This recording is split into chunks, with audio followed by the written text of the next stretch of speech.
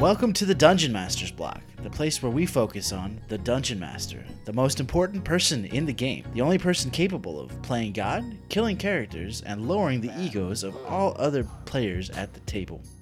My name is DM Ian, and today I am joined by none other than the illustrious DM Neil. Hey, DM Neil, aka Jokemaniac. And today we are talking with a very special guest, the legendary John Arcadian. But before we get into that, Neil, we have some iTunes reviews. Yes, we do. We have two of them, as we are wont to do. And the first one is from Lunatar, and it's titled, "This Podcast Flays My Mind." I like it. 5 stars. Yeah, off to a great start. I just happened across this podcast while searching through the tomes, and was I pleased. Even my familiar loves it. Do yourself a favor and start from episode 1 and cast haste so you get caught up fast. Love you guys, great content and advice. I know that I personally cast haste pretty much every time I listen, so great advice, and thank you, Lunatar, for the amazing review. Yeah, thank you very much. This next one is from Asel Mani. Excuse me if I mispronounced that name. Again, it is 5-star review. It says, "These guys rock. I just started and am now on episode 7. I'm learning so much on how to be a DM and can't wait to catch up." Well, we hope you catch up soon, and thank you for your 5-star review. Definitely. With that, we are going to head into the absolutely terrifying meat. I'm starving. We ain't had nothing but maggoty bread for 3 stinking days. Why can't we have some meat? Looks like meat's back on the menu, boys. So welcome to the meet. Today we have a very special guest, as we mentioned earlier, none other than the legendary John Arcadian, who is an author, a game designer, and head gnome at Gnome Stew. Why don't you say hi to everybody, John? Hi to everybody. Yeah. And we do this with all our guests. We have a couple of different interview questions we like to ask. And so Neil, why don't you take the first one? Definitely. John, I like this one because it's very open-ended and I don't really know how to ask it well because I also don't know what I'm going to get back. Can you just tell us a little bit about yourself? I mean, literally anything you want, I guess. All right, literally anything. All right, so, I am John Arcadian. I am the head gnome over at Gnome Stew, which I think is the most prestigious, most fun title I have ever held in my life. I would agree. We went back and forth as to what to call the head gnome when I took over Gnome Stew, and I wanted Gnome Tater, because it has a fun thing. You're the Gnome Tater, But no, we went for head gnome. We decided to keep it classy for some reason. Yeah, I do a little bit of everything. I do web development and web design for a lot of companies in the gaming sphere. I do freelance writing. I do freelance art direction. I do cartography, which is my newest skill. I'm not a huge artist, but I learned that I can photo manipulate awesomely, and that is what you need for a lot of modern cartography. So I'm able to kind of pass through that. Yeah, and more often than not, on any non-below 30-degree day, I am in a kilt. That's pretty much most of everything about me. That is fantastic. Gnome Tater.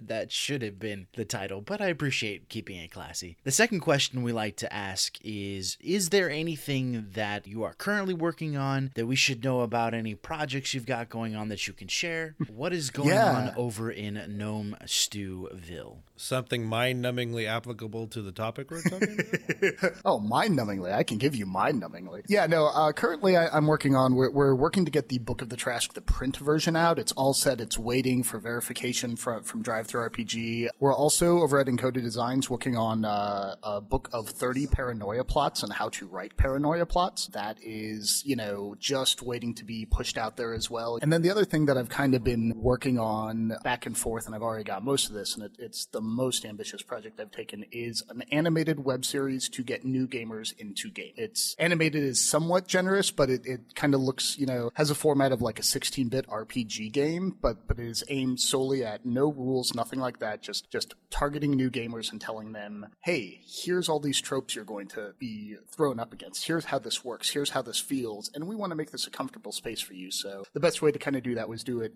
kind of like Scott McCloud's Understanding Comics, do this animated thing so everybody can see a little bit of themselves in the characters. Yeah, that sounds so awesome. So the next one up is, how did you first get started in RPG? I first got started, way back in the day, during the Satanic Panic, as, Jim McClure's writing a book about now. So we're talking about that. I was never allowed to play, but I was allowed to read the books, because that wasn't as scary as going out and playing, when I was a younger kid to my parents. So I had all the books and I read them, and I was like right there on the start of 2E, just like, ooh, tell me more, tell me more. Got to college, I started playing a game, and after a couple of bad DMing experiences from the DM, I said, I can do this better than that guy can. And so I kind of like slid in and took over the game and got everybody into my game, and then it just kind of like snowballed from there. John, now it's time for the surprise question, which we like to spring on our guests so you don't have time to prepare for it. And your question this time is strangely applicable to you. If you could spend eternity as any monster, what would that monster be and why? Ooh, all right. That's a good one. Because, I'm going to talk about the Tarrasque, but I would not want to spend eternity as the Tarrasque. That would not be fun. I mean, it might be mindlessly fun. Like, yeah, let's go destroy this because I hate everything. Rawr. That would be fun on a very selfish level. But I mean, I think I'd have to go for one of like the magical monsters, that has like alter self or polymorph. So you kind of have options there. Yeah. So I mean, let's just go big. Let's go for one of like the Deva angels, Like, let's do that. Let's go the full divine path and just be like, yep, I'm an angel. What are you going to do about it? I dig it. I like it a lot. So with that, let's actually dig into our topic today. We are going to be talking about one of the most powerful monsters in D&D lore, one of the hardest ever to kill, one of the ones that DMs are scared to use, the Tarrasque. Ooh, the Tarrasque. I can honestly say I've only ever encountered this monster one time. Right? And you ran away the entire time. But, that just goes to show that the Tarrasque isn't ever really used. And so people might not know a lot about it, but what we like to do in these episodes of Raw Real Monster is kind of dive into the lore of these little known or maybe widely known creatures, so that way we can appreciate them a bit more. So with the Tarrasque, we wanted to start off by talking about the origins of the Tarrasque. And if memory serves me correctly, TSR, who was, if I remember correctly, the original publisher of Dungeons & Dragons, nor Wizards of the Coast has provided any sort of definitive answer on where the Tarrasque actually came from or why it's here. John, is that an accurate estimation? Oh, and that is such a big question, because, I did a whole history section because the history of the Tarrasque is phenomenally interesting. It's this creature with such mystery around it. And I think they did that on purpose. But it is hard to nail down what the actual definitive, because, there's a lot of stories out there. And I've talked to people who kind of been around at that time, and they're like, oh, yeah, this was, Gary Gygax wanted a kaiju in here. The development team wanted to put this big giant monster in. So for those who might not be familiar with Japanese lore, what exactly is a kaiju? Yeah, kaiju is a Japanese term for your Godzilla rubber suit sort of giant monster, so it's any kind of Mothra or Gamera or, King Ghidorah or any of those, sort of creatures that they did the like 70s giant, monster TV shows around. What was, why am I forgetting the movie? The one that came out where that's what they called every big monster. Oh, you mean Pacific Rim. Guillermo del Toro's love letter to the kaiju genre. Yes. Which total tangent, but I'm going to leave it in the podcast because I think it's amazing. Tangents are great. If you watch Cloverfield, as if it is the prequel to Pacific Rim, it elevates both movies. Cloverfield is the first introduction of kaiju to the world. Think about it. That is a great way. Yeah. I may have to go watch Cloverfield now. Yeah. Done. There you go. Okay, now we'll move back to the greatest kaiju of Dungeons & Dragons. The greatest kaiju. The Tarrasque. Yeah, so the stories, the kind of folklore goes that, it was put in because they wanted this sort of thing in there, and if you look at the first kind of art, it does kind of look like somebody was described like draw a guy in a rubber suit sort of thing. It looks, little, even compared to the other monsters in art, like it looks a little odd for that sort of thing. But yeah, so as far as like why it's in D&D, that was the first sort of origin, but they never really talk about it. It's just this thing from someplace, and they leave the mystery very open around that until about 4th edition, where they talk about how it's the primordials who wanted to get back at the gods and are like, oh, let's go like make a thing to destroy all of creation, or the elemental princes, the primordial elemental princes in 4th edition. That was where they first kind of wrote in a 4th edition thing. Every other edition has kind of just been, yeah, it's a little bit here or there. There's articles about the ecology of the Tarrasque, which talks a lot about it, but it still always leaves that mystery a little bit open. Just to, make it that sort of, we know it's here. It has this giant effect, but discovering it now is something you can do with your characters. Yeah, that's actually pretty interesting. I like the fact that there's sort of this mystery behind it, because it's one of those creatures that looks and feels very almost alien in a way. And the origins, you can do a lot to play with that in your world if there's no Tarrasque, or if there's no like world-ending sort of creature. And the way that the Tarrasque functions is very cool and lends to sort of that mystery of the actual origin story. And I do think I agree with you that it's sort of a throwback to the kaiju, because even in your book, there's kind of like that history of the Tarrasque throughout all of the different iterations that you have. And some of the artwork in there is very, like it varies from version to version. It's pretty cool. It's pretty interesting to actually look at how the Tarrasque evolved in D&D. Oh, yeah. I know, honestly, that's probably for me personally, one of the most interesting sections of the Book of the Tarrasque, because that history is so varied. And I know from when I started in second edition, like the kind of thing behind the Tarrasque was like, oh, it shows up once every 100 years, rampages for a while, and then goes away. It's like the mystery behind that. It's like you could live your entire adventuring career and have no chance of interacting with it if you were a human. And it's just like, what happens for like the other 99 years? Like, where does it go? What does it do? And there's so much mystery. And it's like, even when it does show up, I don't know that I want to do anything with it, because I'm probably just going to die. And that's one of the great things I love about the Tarrasque and the way they do it. There's so much open space around it. They've still got this really interestingly designed creature that has a lot of like, why does it do that? Why can't I, I'm going to go in here and I'm going to fight it and I'm going to throw a fireball. Why isn't that working? Oh my God, run away, if you're not prepared for it. And in the lore like that, it's like, why does nobody know that? Because it hasn't been around for 99 years. Why would anybody know that? You're 3 to 4 generations of like a medieval lifespan away from it. So why would anybody really remember that except as lore? And it was probably just a dragon that they called the Tarrasque. Now, is the Tarrasque like unique to D&D and to Wizards of the Coast material?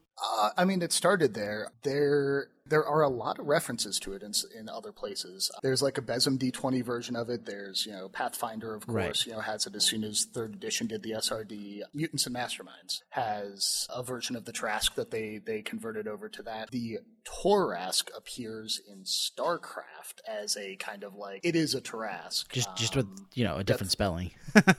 Just with a slightly different spelling. And I think there's even like a giant version of that one, of that unit that's called the Tarrasque, as a thing back to it. And there's even an official D20 version of StarCraft that's out there in the Alternity sort of system that is, has stats that are almost identical to the Tarrasque, just with them StarCraft. Well, and I assume the origin stories in those are also all widely varied and things of that nature, which, you could pull from to actually create the origin story of the Tarrasque in your world, which I think would be really cool to go in and dive into the different histories, because there's a lot of different interpretations as to what it kind of, where it came from, what its function is, if it's just, this random beast left over from a more ancient and deadly time, to, we have here, it could be a curse from the gods, which I think is a very interesting, the whole judgment of God scenario is always, or judgment of the gods scenario, you have angered me, here, let me throw this beastie down to just judge and terrify you for all eternity sort of thing. That always plays well. It's when Palor was having a bad day. It's like, yeah, I'm screwed. You know what? I'm all lawful and stuff, but today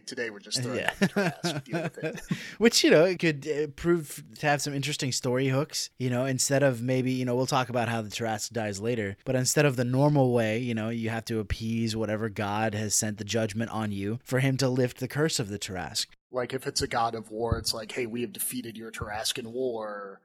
Is this sacrifice enough to you? Sure. Yeah, it's good. I'll leave you guys for another 100 years. Have some IPs. Now you've almost given me the idea to have like a deity lottery, and it's like every 100 years, it's just like, who gets to pick where the Tarrasque goes? And it's just like, it's me, yes, and then just throw. They have a battle board with minis and stuff, all of the whole world. Yeah, I'm gonna put it here. Exactly. All right, guys, let's play Tarrascan Terrors. Okay, how do we do this now?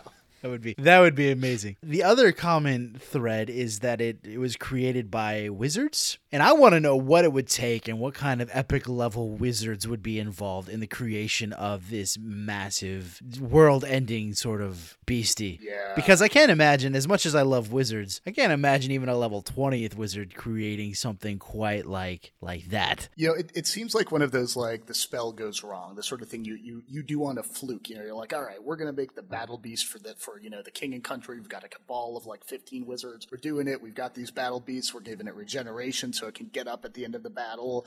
And hey, Joe, why didn't you dot your I's and cross your curly T's in the runes? Oh God, the regeneration is way higher. What do we do now? Go to a new country.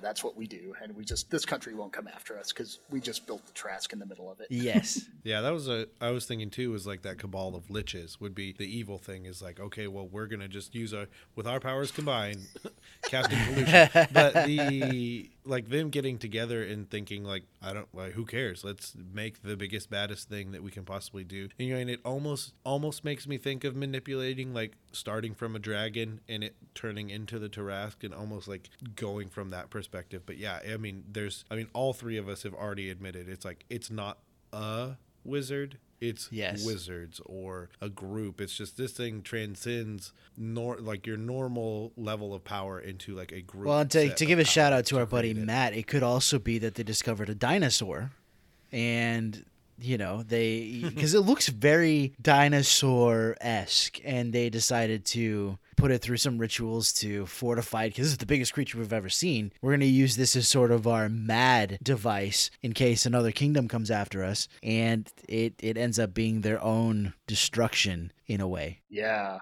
Yeah, I mean, even in a little more in the 3.5 and the 4 art, and the 5 art definitely, but they describe it as having that bird-like gait, that kind of hunched-over walking sort of thing. So I think they definitely, you know, as they kind of morph through the ages of D&D, we're definitely going more for that, because it does feel like the big dinosaur, you know? It is the T-Rex until they actually put T-Rexes in. It does have hold that same niche for D&D. Yeah. One of my favorite origins, though, is the stuff they kind of briefly in like a paragraph touched on in the Spelljammer setup and the planet Falx, Falx, where there are a ton of Tarrasques. They're just one of the things.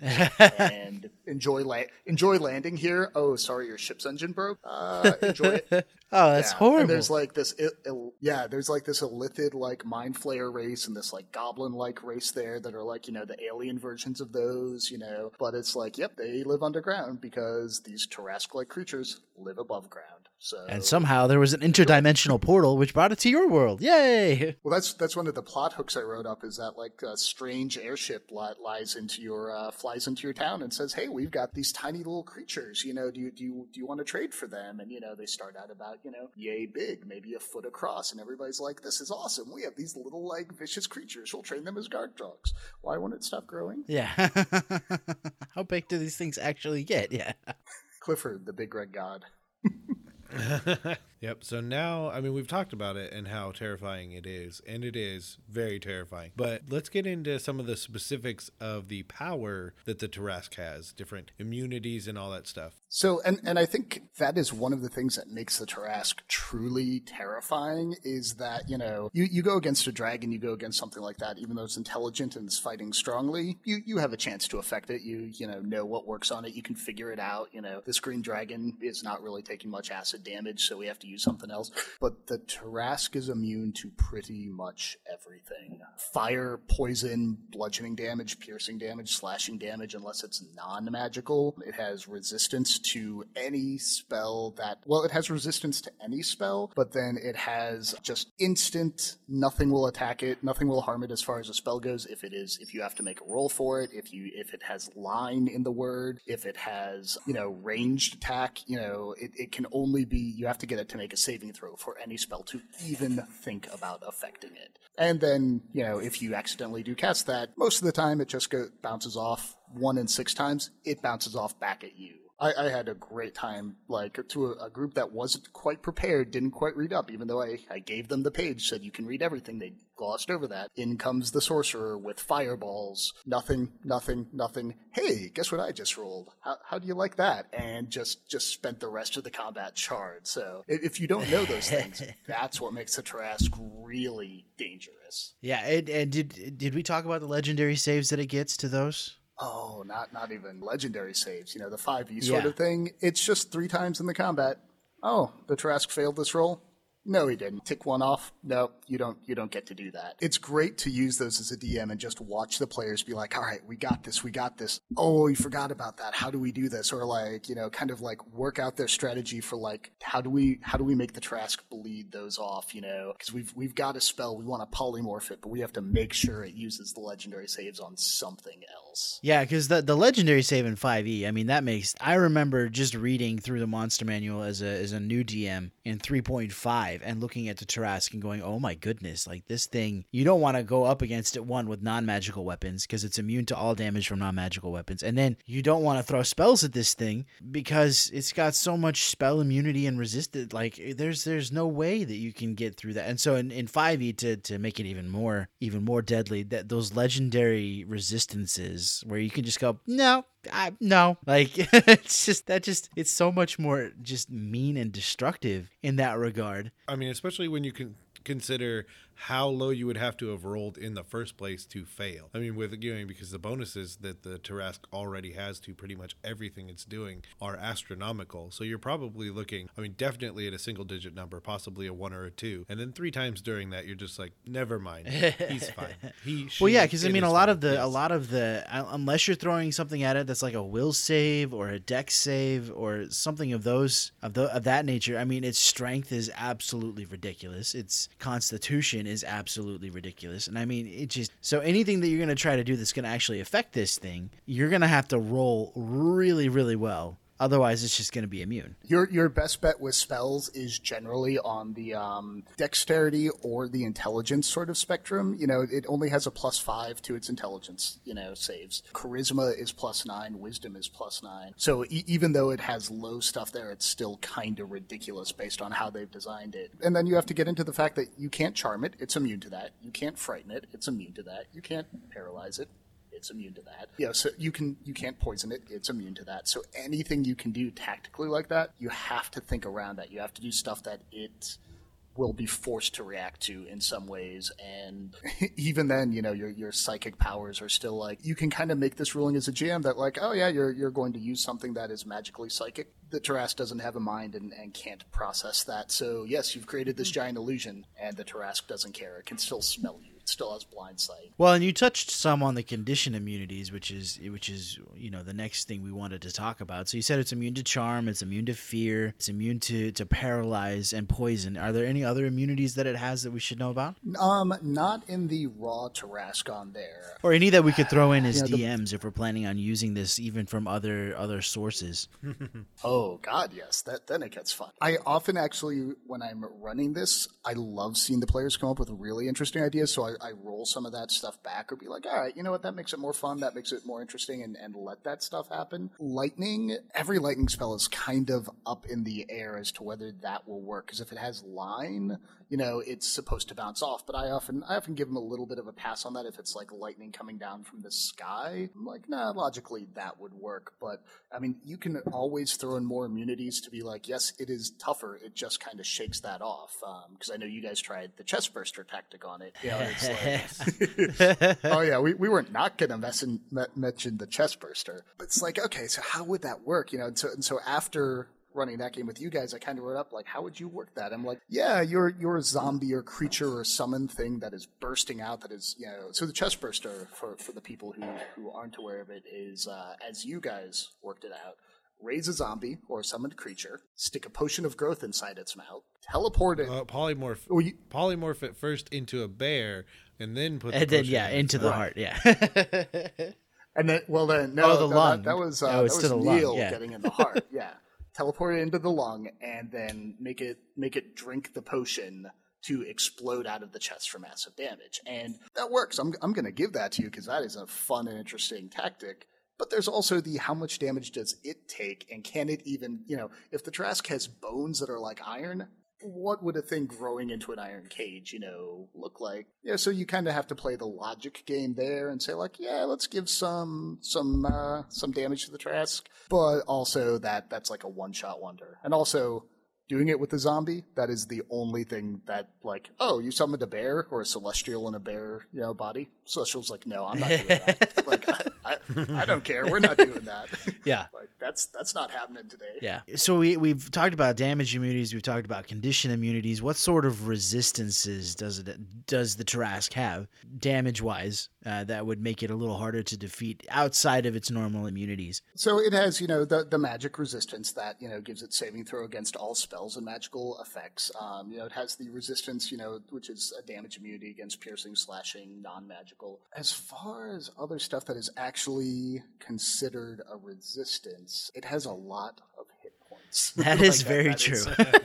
That is kind of where it has a lot of hit points, and, I can't run a Tarrasque without regeneration, so, I've got rules in the Book of the Trask for either a mild regeneration or a constant regeneration or, one that triggers one in every, 6 sort of chance. Now, correct me if I'm wrong, but I believe in 3.5 it did have a pretty substantial passive regeneration, but not in 5e, right? Not in 4, not in 5.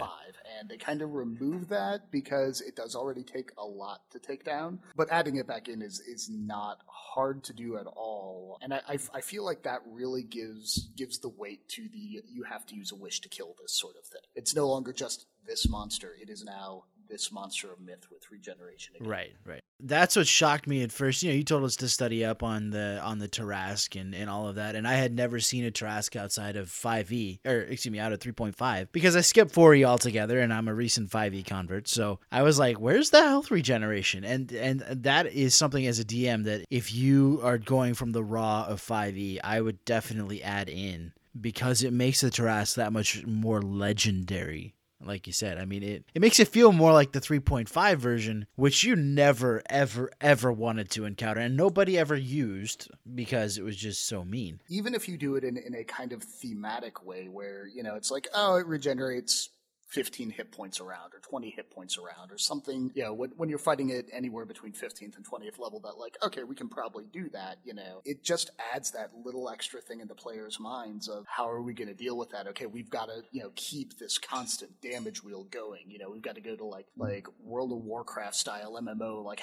damage per second, how do we do this and how do we keep this up, it makes you think through those tactics or run away, which is awesome, and I've seen groups do, just be like, we got it down to 150 hit points, and when it went back up to 200, we said, we're done. We're done. We're walking away from this and coming back to it later.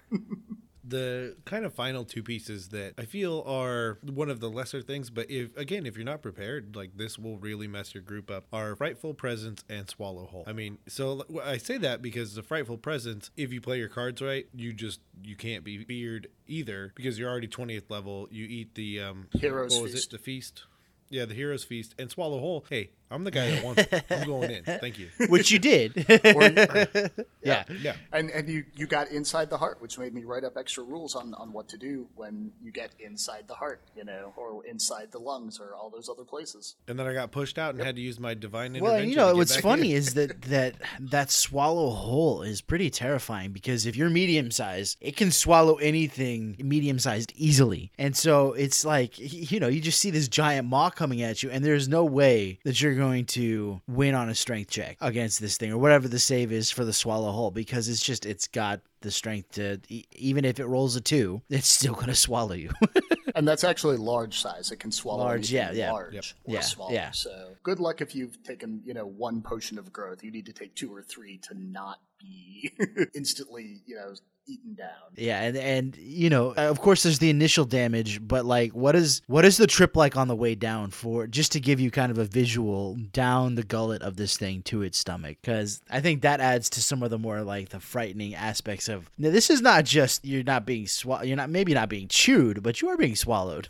Yeah, there is actually, and this is kind of fascinating, if you want a good visual thing to pull out to your players, look up on YouTube, and I forget exactly what it is, but there's documentary footage of where they take a mini camera and put it in like a little, like mouse body, and a wolf comes by and swallows it. And so it actually shows the whole time, it gets chewed on, but it's got a casing, and then it gets swallowed in, and it just shows with the little like night vision light going right down into the throat. It's just this dark, like confining, and then it this plop at the end, into this, acidy, stomachy pit. And as far as mechanics, I mean, you're taking 56 damage every round. You're inside the Trask in the stomach. It's acid damage, right? That's acid damage. So, I mean, that's going to get past a lot of your sort of immunities. It's one of those like, no, it'll be fine. It's armor. There's so many things. It's just like, nope, it's acid damage. That doesn't matter. You can just kind of look in the rules and check it off and say you're still taking this. So, yeah, I mean, the moment any character gets swallowed, everybody else is figuring out how to get that character out of the Trask, because if it's the mage, they're like, no, we need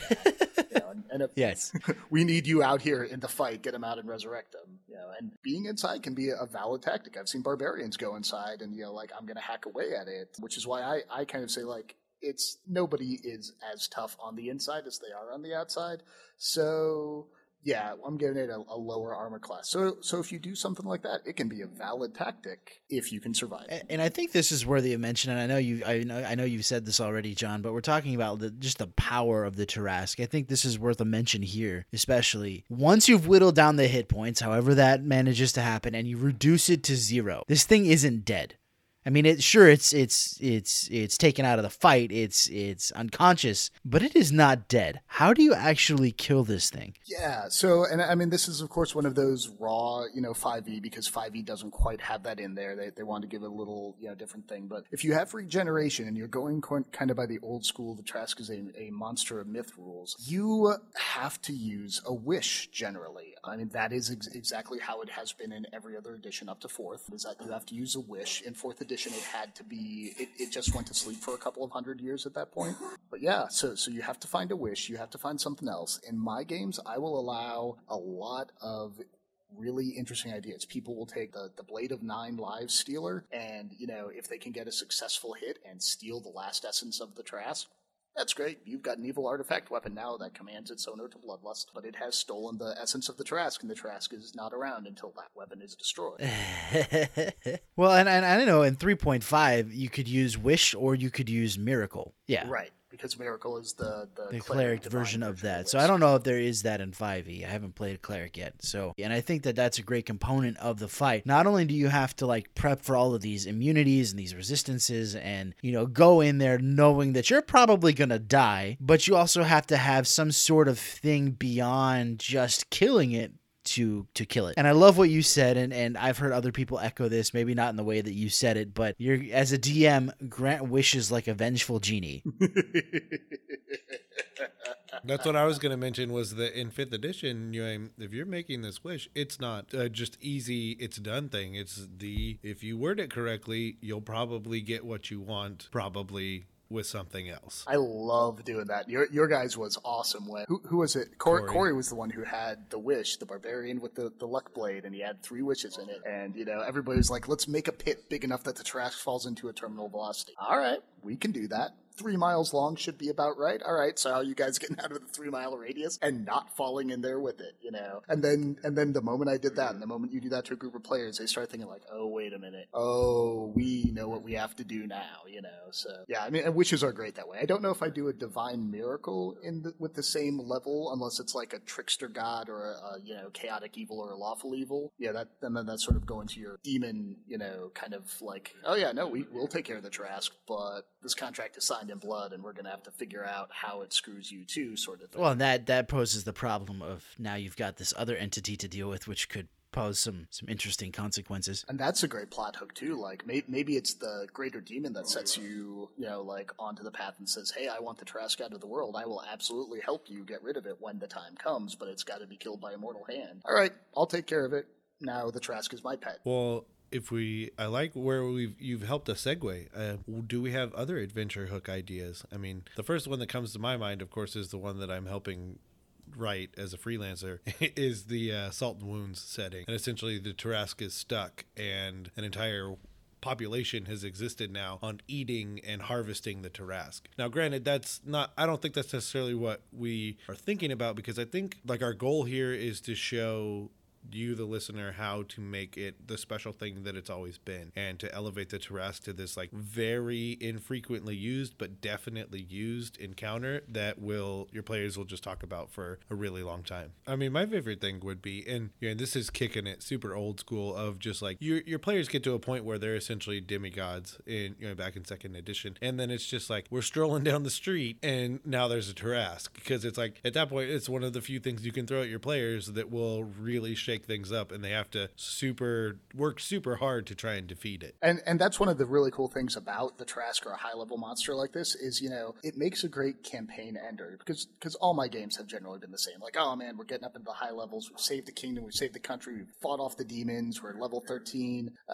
Do we really want to keep playing because we've gotten through the interesting stuff? But you can always pull the Beowulf out, and Beowulf had all his adventures. But then there's this little end cap at the end where he's old and retired, and he's like, let's go fight a dragon, and that's my final battle, is fighting this dragon. Okay, cool, let's take, you're all at level 13, you all jump up to level 17 or 18, and the Tarrasque is out. You're all now maybe 10 years older, but you're the heroes. You're the people who can come through and end this. So let's see what your last adventure is like, Yeah, and do you save the world that one last time? Yeah. Right. The other one I just thought of, and like I feel really bad because I know it's not my idea, and so I don't know who told this to me. So hopefully it's you, John, and I can immediately give credit where credit is due. But essentially having the Tarrasque be a thing that is known, like your players start and they can see off over in the distance the Tarrasque is just ruining everything, and that's their motivation to adventure and try and become powerful enough quickly enough to stop the Tarrasque from doing it, which I think really can elevate a whole campaign, knowing that like that motivation is literally look to the right, there's smoke, dust, destruction literally right over there, and that's what could keep your players going and kind of keep that urgency of the matter. I love the idea that you had earlier where there's baby Tarrasques everywhere, or Tarrasques along a line of maturity, and so maybe you're practicing, you've got the Tarrasque and now you've got tons of other little Tarrasquelings, if you want to call them that are kind of the forerunners of the Tarrasque, and now you're looking at something similar to like an Eldrazi plague that's sweeping across the planet, and now you've got to fight baby Tarrasques, and that's how you're leveling up. And obviously they're not going to be anywhere near as strong, they're not going to have all the time to absorb the magic that they're going to need to have the immunities and the resistances. They're still mean, they're still ready and willing to kill and destroy just like their papa or their mama, but it's a plague that's hit the world, and now you've got to deal with it, and the only way to deal with it is to kill the parent, but you can't do that until you fight your way through the hordes of mini Tarrasques. That I'm starting up a campaign at a local meetup that's kind of going to be playing out one or two of these plot things that I've kind of built or kind of conceptualized, but that's one of them where somebody used a wish to get rid of the Tarrasque, but they misworded it and they said we don't want the Tarrasque to be the singular threat it has been to the world.